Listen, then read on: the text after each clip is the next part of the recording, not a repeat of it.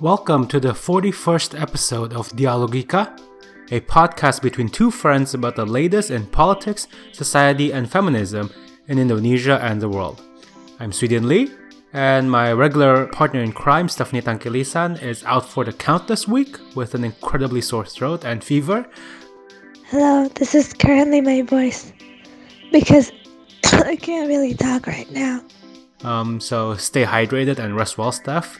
I've got you covered this week. So with Steph out, we unfortunately don't have a new conversation for you this week, even though there's been a lot of exciting things that have happened recently, such as the Women's March, happening all throughout the country this past weekend here in America. Shout out to everyone who marched, wherever you are, and supported the movement and continued the momentum into 2018. There's a lot of work still to be done, but it's definitely a good start to the year. Speaking of protests, for this week's episode, we're actually going to play for you the most listened to episode of 2017 with over 350 listens and rising.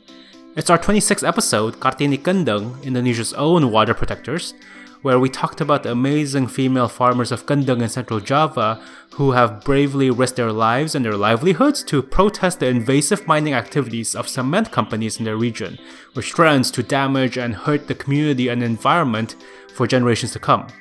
We talked about their incredible feet cement protest, where they encased their feet in cement for days on end in front of the presidential palace in order to get the attention of President Jokowi and his ministers and get them to do something about the issue. So, you'll hear from some of these amazing women during their protest in late March last year.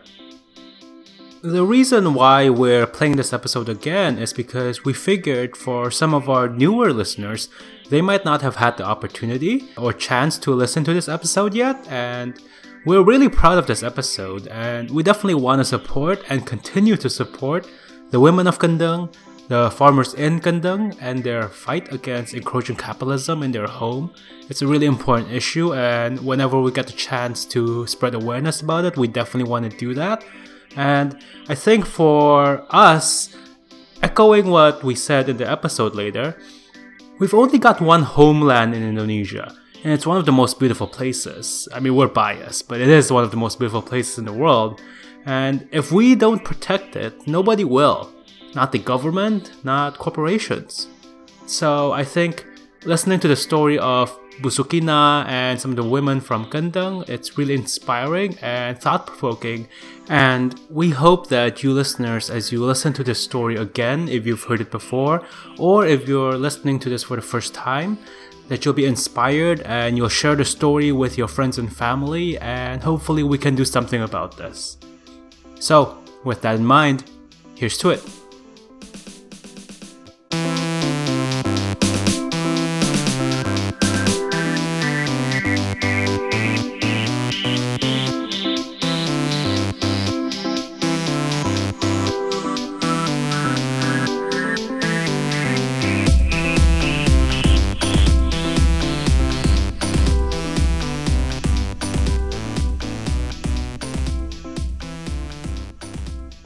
So, brief background on this issue to those who are not that familiar about it yet.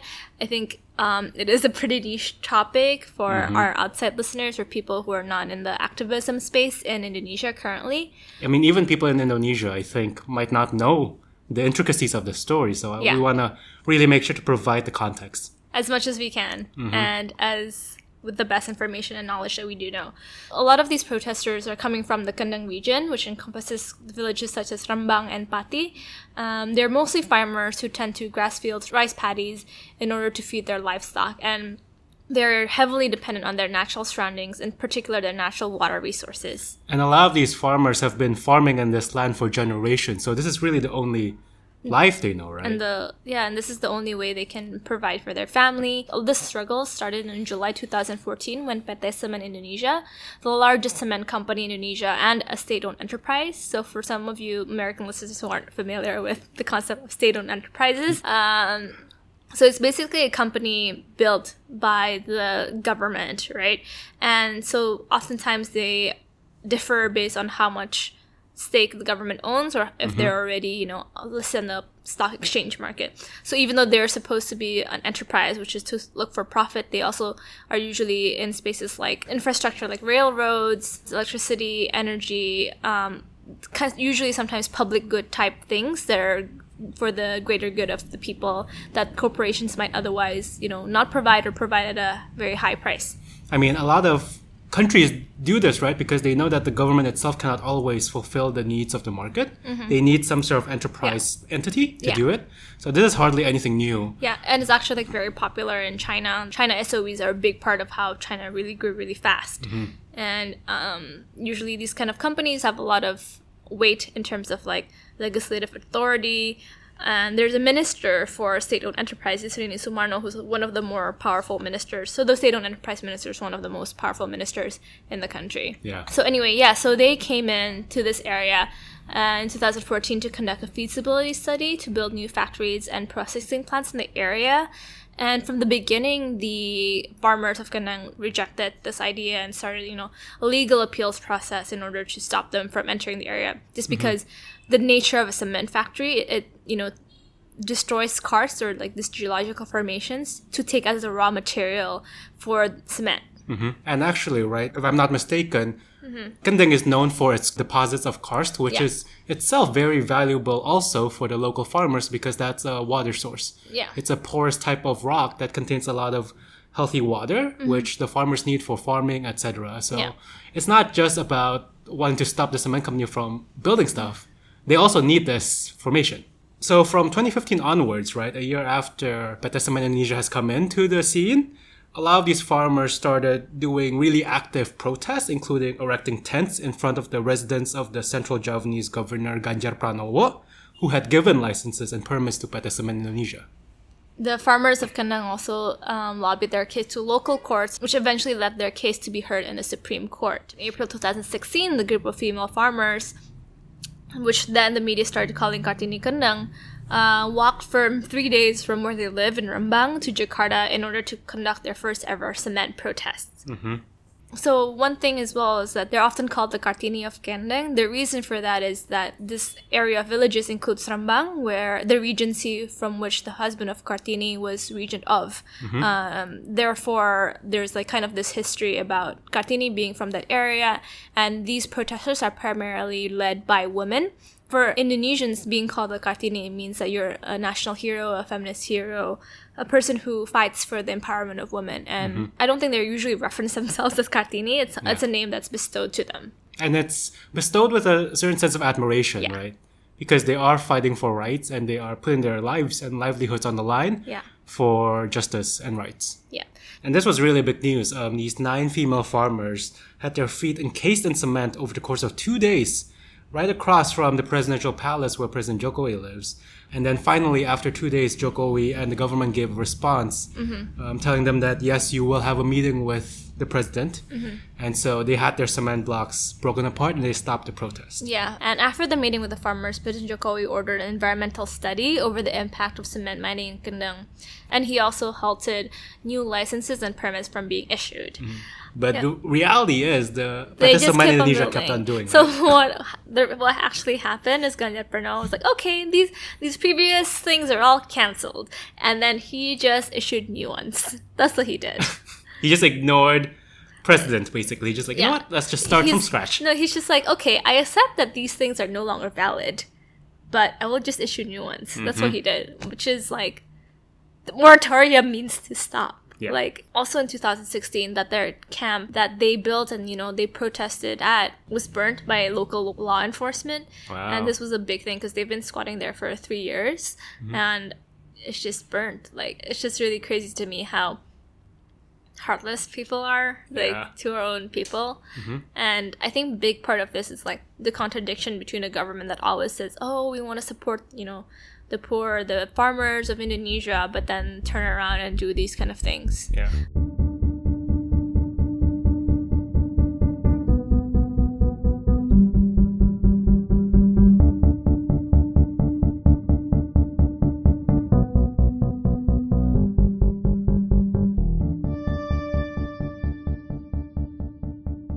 It's a long history of legal tussle, physical tussle, to get us to this point in March when the second ever cement protest started. We're right now recording on Wednesday, March 22nd. I know, we procrastinated. So Wednesday, March 22nd, 9 days after the protest started, which started last week on Monday, March 13th. So I'm currently in front of Monas, the National Monument of Jakarta. It's also located in front of the Presidential Palace. Here we have over 20 people, 20 farmers from Kendang Rembang in Central Java protesting against the injustices they're facing with the forcible land takeover and removal of their land for a cement factory. So you were actually there on Thursday and Friday, so you got to witness how people actually started the Feed Cement protest. Can you tell us a little bit about how that happened? How they did it? Every day they add around 10 people whose feet, will also be encased in cement. And when I was there on Friday and Thursday, they already had about 50 to 60 people whose their feet was in, blocks. So first, each individual's calves and feet are wrapped in gypsum in order to protect their skin from cement, which is like, it stings. Like, it's not a passive thing, because I thought that it would be painless. It's just heavy. No, there's like a good amount of like burning sensation that's going on, because you're just not meant to have your feet encased in like 15 kilograms of cement. No. Yeah. So essentially, volunteers mix cement from PT Semen Indonesia, the cement factory brands that the one that the farmers are opposing. The farmers are opposing. They mix it in front of the presidential palace, and like they freshly mix it, and then they like put this in the wooden box that creates a kind of like a casing for the feet and the gypsum. Mm-hmm. So they fill it. They kind of like shovel the cement into this casing to, submerge the feet. I think I saw that they had their toes. That's the only thing peeking out. Yeah, the only thing peeking out is like, so the gypsum doesn't cover their toes, and this is on purpose so that the doctors and nurses can test the mobility of the farmers, because otherwise they can't tell whether or not, that the foot's still alive. Yeah, the foot's still alive. Wow. And there's a lot of swelling that's going on as well. I'm sure. So the cement dries overnight, I think.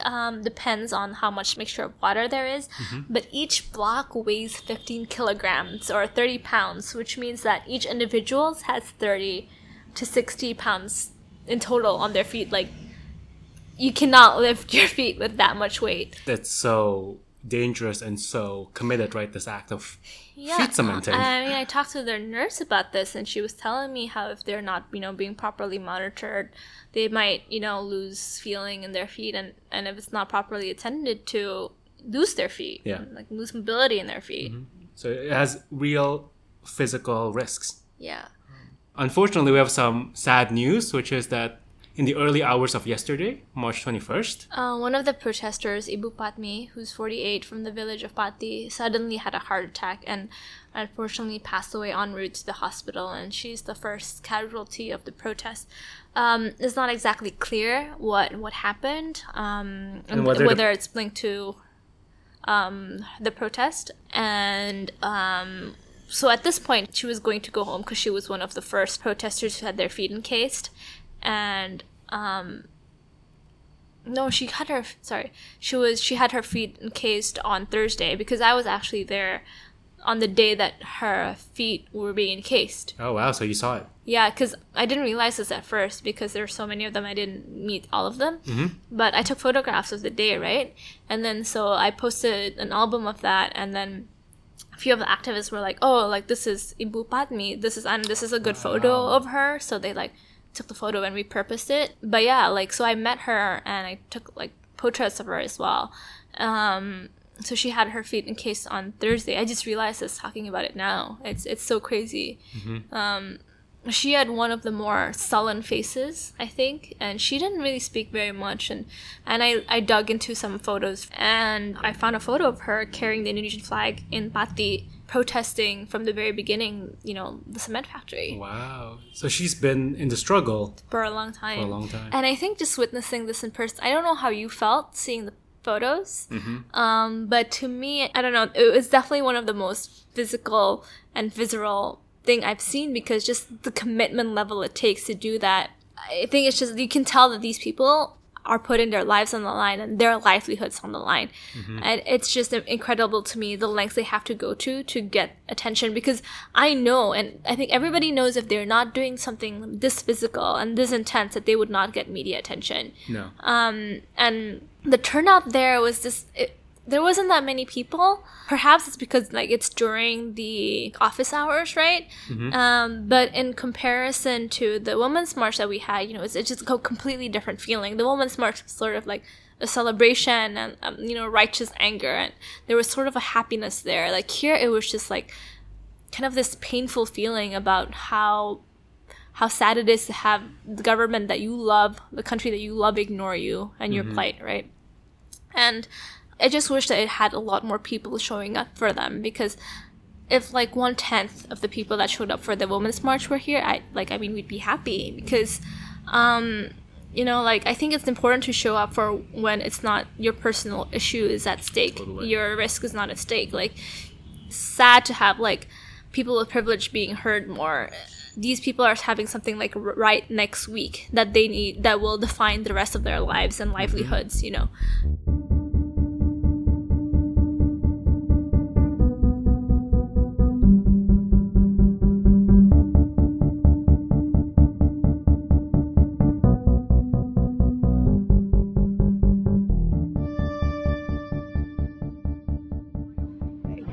Jadi Ibu dari desa mana di kabupaten mana? Nama So saya at this Sukina point, dari a Desa regular Tegal Dawa, on our Kecamatan podcast, Gunung, Kate Walton, was actually also Dan Ibu at the tinggal di protest situ and sejak interviewed lahir. one of the leaders of the Saya protest, lahir Ibu Sukina. ya So sejak nenek the moyang soundbite is kami in Indonesian, and sampai I'm gonna, kami ini I'm masih gonna tinggal translate di Kate's situ. question. Dan masih ada Steph's keluarga taking. di situ. Ya masih ada.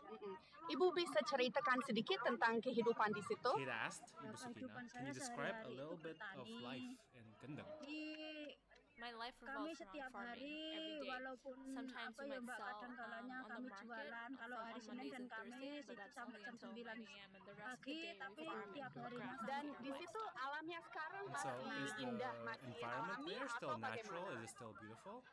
In the past, Alamnya yes, dulu it itu was so sangat indah, beautiful. sekarang ada But with tambang mining, sudah agak it has berkurang, become a lot apalagi less nanti kalau ada beautiful. pabrik semen And terus it will ditambahi continue to become tambang-tambang less lagi. beautiful if we have even more factories Jadi and more mines. menurut Ibu sendiri, Do you kalau think pabrik there is semen any dibangun di positive situ, impact from the dampaknya cement akan seperti factories? apa? Bagi aku For sama myself and other dulur-dulur sebagai farmers, petani nggak none ada whatsoever. sama Jadi What is the tujuan dari purpose protes ini apa of this saja? protest for you guys? ingin bertemu To meet Pak with President Jokowi Jokowi untuk and ask him menutup to pabrik shut down semen all di factories yang and ada di mines in Rembang, Rembang and to menutup stop all tambang-tambang, activities terutama di of Jawa that Tengah kind ini in nggak ada Central pabrik Java. semen. Why do you, Kenapa Ibu Ibu Sukina, sendiri want to mau participate in terlibat this dalam protest protes yourself? Ibaratkan ibu Because sendiri, Mother Earth aku is like my sendiri own yang mother. melahirkan. If humans Mungkin give birth kalau to humans, kalau then the manusia earth gives melahirkan birth to manusia, water, tapi to kalau plants. bumi It will melahirkan feed the air, creatures of melahirkan this earth. tanaman yang bisa dimakan oleh makhluk hidup Ibu yang mau ada. How long berapa do you lama want to di stay sini mau protest? pasang kaki? I don't know how Aku long. belum as tahu long as sampai it takes, berapa I lama guess. ya sampai berhasil, Mbak. So actually, you, Kate, talked to Ibu Sukina, but you yourself also talked to Ibu Sukina, right? Yeah, I was too shy to like actually Record? hit record. So I talked to Busukina, and being the first time I met her, I kind of felt awkward. And I had a few people from the Women's March who were also there with me. But one of the things we talked about trying to cheer them on was like, we're like, do you want a manicure? City folks. Just city folk, and she was like, and they all just laughed at us, and they're like, oh, untuk apa lah, Mbak? Like what for? Like, Yeah. they found the idea to be really funny and like kind of ridiculous. And we're just like, we're sorry, we're city folk, like. I'm glad they were at least not offended. And then she was like, oh, nggak apa-apa. Ya, wong kota ya, wong kota ya, wong desa ya. Jadi wong desa. So what she's essentially saying is that like, it's okay for like city folk to remain city folk, and for people in the village to remain like from the village, like as long as city folk are not forced to be village folks and village folks are not forced to be city folks, it's okay. Like there's a balance to be made there. It's not that she's anti-capitalist, but she wants the natural order of things to like not be forced upon them. Yeah. I don't know, like to me, like that little analogy kind of like made sense, because she was talking about if you come to Kendeng, or if you come, like you see, even city folk would want to have the environment of the beautiful environment of Indonesia to be preserved, because that's such a big part of our identity, and she wants to like also have that for the future of generations, not just for her but for us, like a city folk as well, you know.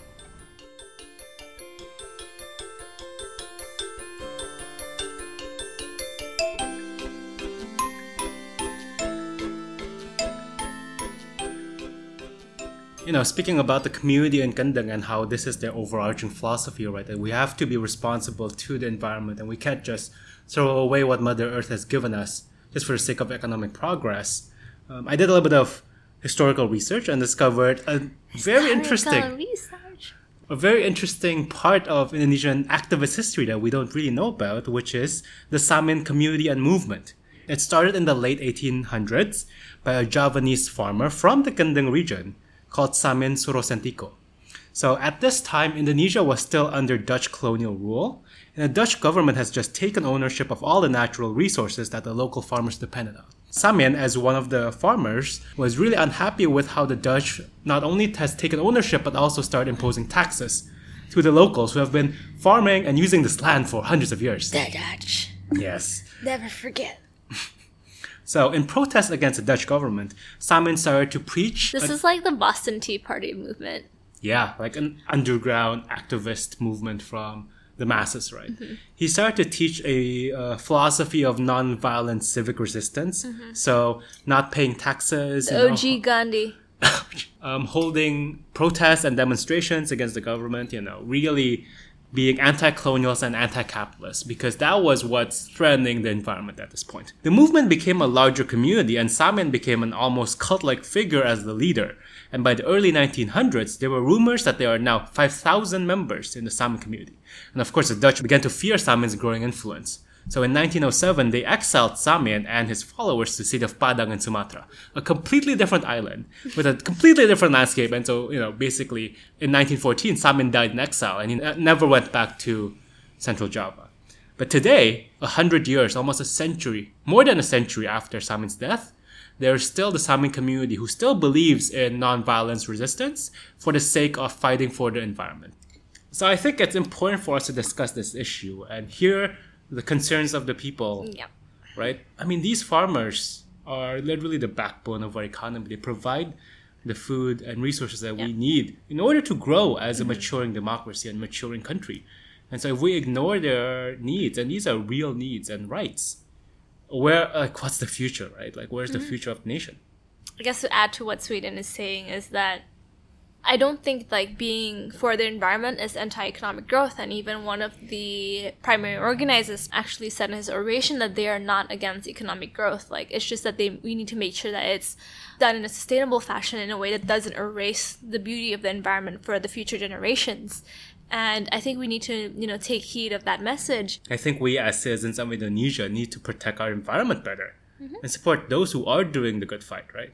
Because if we lose the environment, then we lose the very nature of our identity as Indonesians, I feel like. We are lucky enough to live in one of the most biodiverse, lush, beautiful landscapes in the world. And we are risking it every day when we don't address these kind of issues.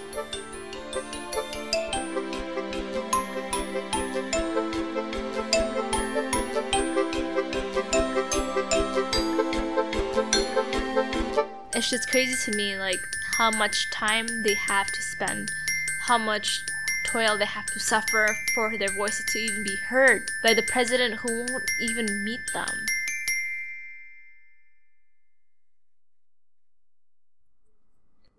So that episode was published in late March of last year. It's been almost a year. What's happened since? I've got a few updates. So in May, a few months after that initial protest in late March, there was actually another Feed Cement protest, this time happening on the other side of the world, in the city of Heidelberg in Germany. About 40 German citizens protested on behalf of the Kendeng farmers in front of the Heidelberg City Hall, with 5 protesters even going as far as doing the Feed Cement protest themselves in solidarity with the farmers. So this was done in conjunction to coincide with the general stakeholders meeting of Heidelberg Cement, a huge German cement company who is a majority stakeholder in PT Indo Cement, one of the Indonesian cement companies in question whose new factory and mining activities are at the core of what the Kendeng farmers are fighting against. There was also a member of the Kendeng organization who's fighting for this present at Heidelberg and participated in the protest as well. There was even a film screening across Germany in cities like Berlin and Cologne of a documentary about the situation in Kendeng and the threats to the environment. So as you can see, there's a real interest to what's happening in Kendeng, and the German citizens definitely feel like they have a say in this, given that Heidelberg Cement is a German company, and they feel like in coming out in solidarity, they might be able to change a few things. Heidelberg Cement has actually come out in late April, before all of this protest in Germany, with a statement saying that the mining activities are not going to affect the water quality in Kendeng, despite reports to the contrary from activists and other NGOs. And they even defended the building of the new PT Indocement factory. So this was all happening in Germany in May. Despite all of that, it didn't really get a lot of international coverage nor Indonesian coverage. And Heidelberg Cement definitely did not do anything as a result of those protests. Fast forward a few months after, in September, the female farmers of Kendeng actually came back to Jakarta again and did another protest in front of the presidential palace. This time, instead of the Feed Cement protest, they pitched up a huge blue tent and basically did a sit-in across from the palace. Many of the women were carrying Indonesian flags, and some even made speeches and spoke to the crowds who were there and reporters as well. Bu Sukina, who we heard earlier in the episode, actually came back again and made an impassioned speech asking why hasn't the cement company stopped their destructive activities. At the same time all of this was happening in Jakarta, similar protests were also happening in Rembang, where a lot of these people are from, with farmers and activists continuing to protest the local government, especially the current governor of Central Java, Ganjar Pranowo, and the cement companies. Even with all of the media coverage, even with all of the public protests and outcry, there still wasn't any tangible change from either the government or the cement companies throughout 2017. And now we're in 2018, and the issue doesn't look like it's going to be resolved anytime soon. In fact, there is a gubernatorial election coming up in Central Java that's going to happen in June, and Ganjar himself is going to be up for re-election, so he's definitely not going to be thinking about the Kendeng farmers anytime soon. And it's going to be really difficult to cut through all the political noise and get more attention locally and internationally on what's happening to the Kendeng farmers and their community. Realistically speaking, there's still a long road ahead, but Stephanie and I hope that in telling this story again and spreading awareness about what's happening across our listeners both in Indonesia and abroad, we can continue to keep up the pressure on the Indonesian government, on corporations like Indocement, Heidelberg Cement, Cement Indonesia, and really make sure that the beauty of Indonesia can be experienced by future generations to come. We really hope that we're not going to sacrifice the beauty of our nation, the beauty of our country, and the nature that has given us so many resources and experiences and memories, that we're not just going to give all of that away to corporate capitalism, because then there'll be no more nature to experience, no more nature to savor, and no future to Indonesia. So here's to the women of Kendeng. And please share their stories to your families, friends, and loved ones. We really want to get this issue out to the greater public and continue to build up the support for what's happening on the ground against the cement companies. Anyways, hopefully by the next episode, Stephanie will feel better. And until then, see you guys next time.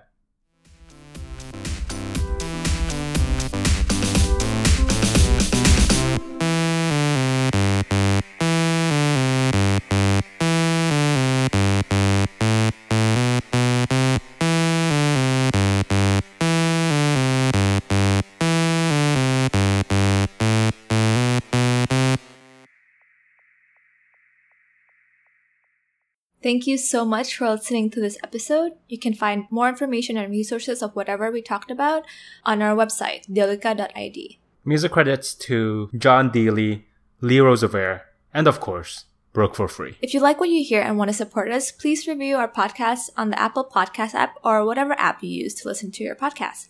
And please share our podcast with your friends. It's the best way to spread the word about Dialogika. If you want to get more involved, we'd love to hear from you. Our email is dialogikapodcast@gmail.com, or just shoot us a message on our Facebook page. You can also find us on Instagram, YouTube, SoundCloud, and now Twitter. Please follow us on these various platforms. Our Twitter handle is @dialogikapod.